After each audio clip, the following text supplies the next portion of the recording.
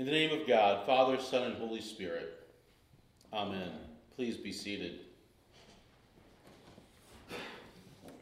Let me start with a question this morning. Anyone here ever been sent to the principal's office? I'm not going to ask if any of you guys have been to court and had to stand in front of a judge before.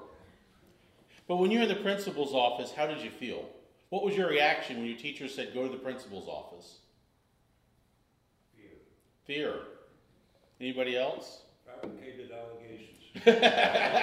Is that a feeling, Robert? Okay, I'll go with fabricated allegations as a feeling, right? Now, when I was a principal at a school, the municipal judge was a member of the church. And we'd always take the high schoolers over for a field trip down to his court in the day that court wasn't in session. And every year he'd ask for a volunteer from the high school students to stand trial. And you know what's funny?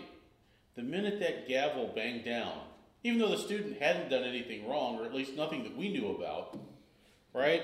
The student would always get nervous. That's the power of the moment, right? Even if it's all fabricated allegations, just being called to the principal's office makes us nervous. It makes us afraid. The Lord said to Moses, "Come up to me on the mountain and wait there, and I will give you tablets of stone with the law and the commandments, which I have written for your instruction." Now last week we kind of transitioned from the time of the prophets, which we've been into throughout the summer and the fall, back to the end of Moses' ministry. And here we're going back a little bit further in time. In this part of Exodus, God's people are free. They're safe in the desert and they're wandering. God's feeding them every day. And Moses and Joshua go up to the mountain of God to receive the commandments. And God told Moses just to come and wait. It reads, "Then Moses went up on the mountain, and the cloud covered the mountain, and the glory of the Lord settled on Mount Sinai. And the cloud covered it for 6 days, and on the seventh day he called to Moses out of the cloud." How must Moses have felt? He listens to God, he goes up, climbs the mountain, him and Joshua, and he gets there, and they wait. He and Joshua have to wait 1 full week before God even starts talking to him. Now, how would that make you feel? If you got called into the principal's office, he just sat there for a long time staring at you, fabricated allegations or not, how would you be feeling the longer he stood there staring at you? Probably more and more nervous, like what does he know and who told, right? But they're surrounded by clouds and the glory of the Lord. I don't know if they were excited or terrified, but they're just sitting there and waiting for a full week. The Bible says this, "The appearance of the glory of the Lord was like a devouring fire on the top of the mountain in the sight of the people of Israel. Moses entered the cloud and went up the mountain, and Moses was on the mountain for 40 days and 40 nights. Now, I've noticed in Philadelphia, you all sometimes use the word a minute differently depending on context, right? If you've got a stopwatch in your hand and you said, "Boris, you ran that in a minute 30 seconds. Well, that's 90 seconds, right? But if I haven't seen Boris in a while and I go up to him and says, "Hey, Boris, it's been a minute." Could have been a month, could have been a year, could have been 10 years, right? Some scholars think 40 days and 40 nights is an expression like that. It's an expression that the writers use when they know that it's been a long time, but nobody was saying they're actually keeping score. We don't know. But whether it had been 40 literal days and nights or just been a minute, Moses was up there for a long time. Moses is going to give the 2 tablets with the 10 commandments on them, right?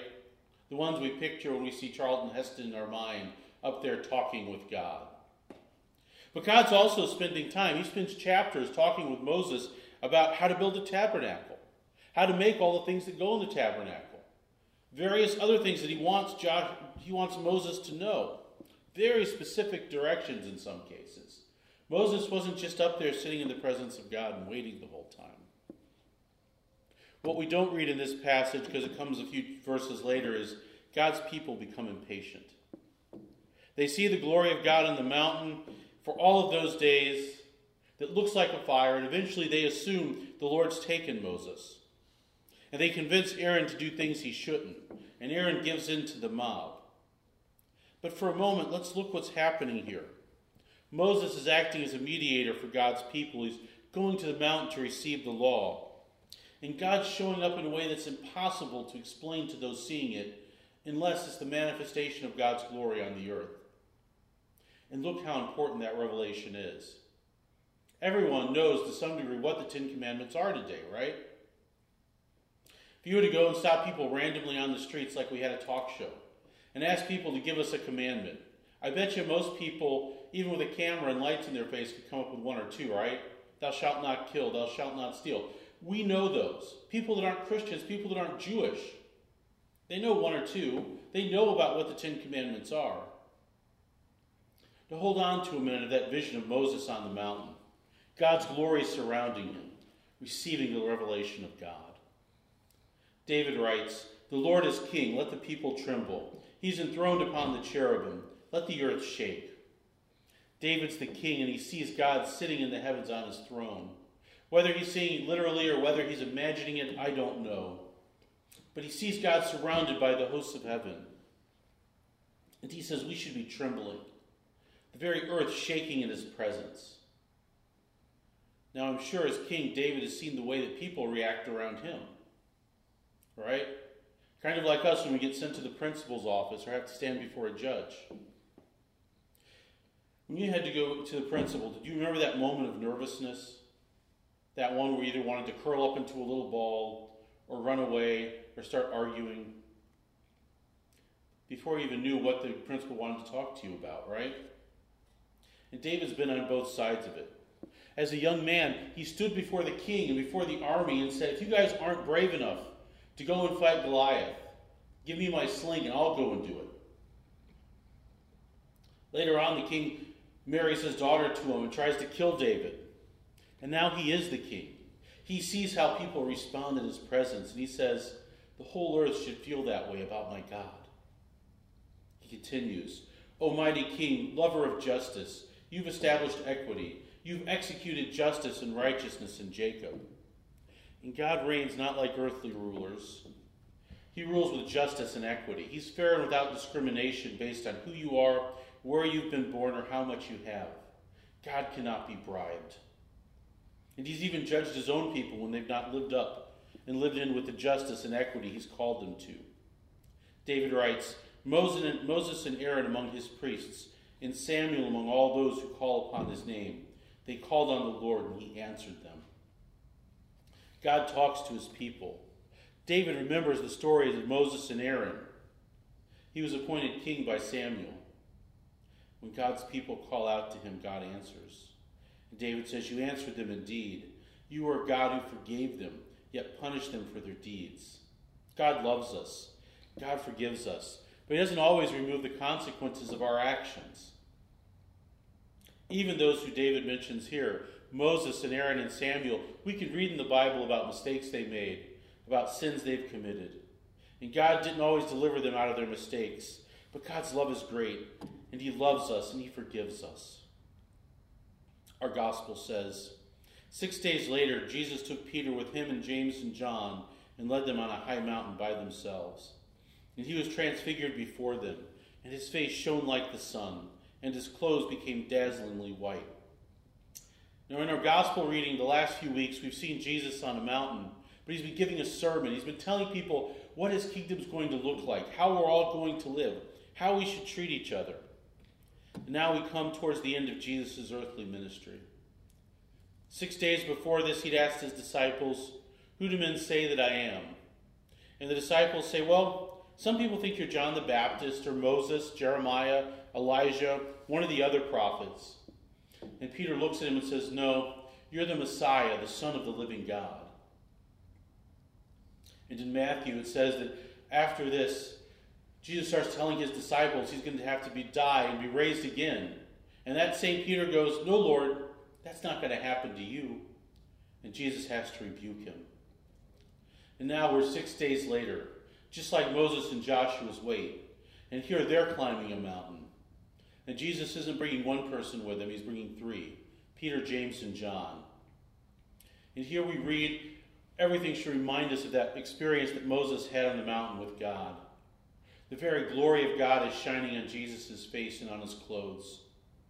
And here Jesus is talking with two of the greatest prophets, Moses and Elijah. And Peter being Peter, he starts what he always does when he gets nervous. He starts talking, right? Lord, it's good for us to be here. And if you wish, I'll make 3 dwellings here. One for you, one for Moses, and one for Elijah. But God doesn't let Peter finish his presentation. It says, while he was still speaking, a bright cloud overshadowed them. And from the cloud came a voice. This is my son, the beloved. With him I am well pleased. Listen to him. The bright-colored clouds, the voice of God, everything brings us back to mind the moment when God gave the law to Moses. And when the disciples heard this, they fell to the ground and were overcome by fear. I mean, what else could they do in that moment? Peter wants to build them tabernacles, temples for the 3 of them to dwell in, to put up a monument to what he's been seeing. But God doesn't even let him finish the thought. He says similar words here to what he said at Jesus' baptism, only with the added commandment to listen to him. And they fall to the ground in fear. And Jesus comes and touches them because he's real. He's not a spirit. What happened to them was real.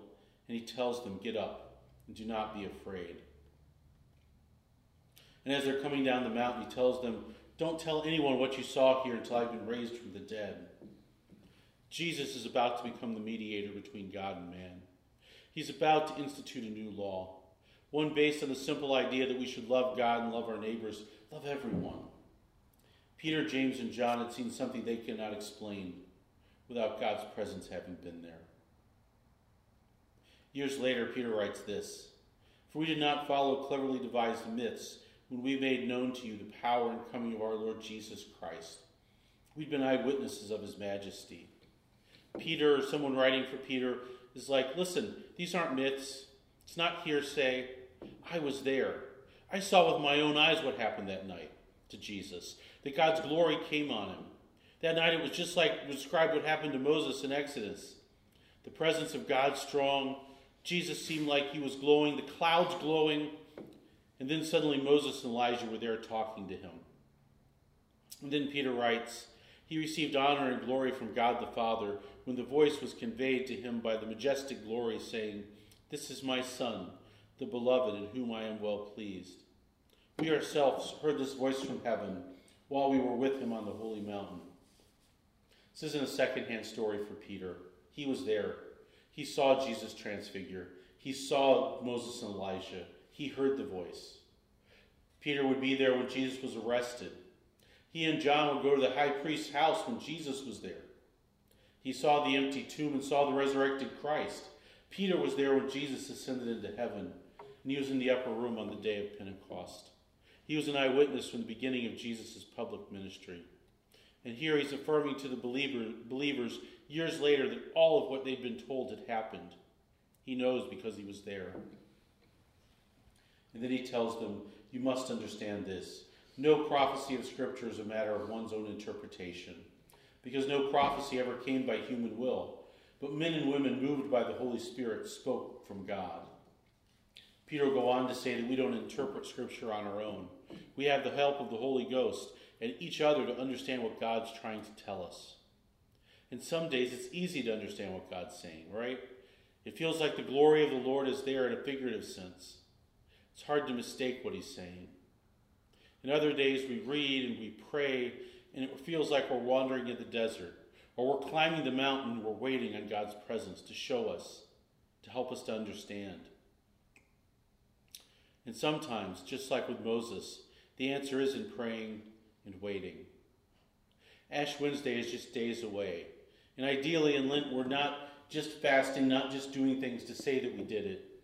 We should take the time fast and use it to pray and to study and to draw closer to the Lord, knowing that he loves and forgives us. And I ask you this year, pray that God transforms us into the likeness of Christ. Amen.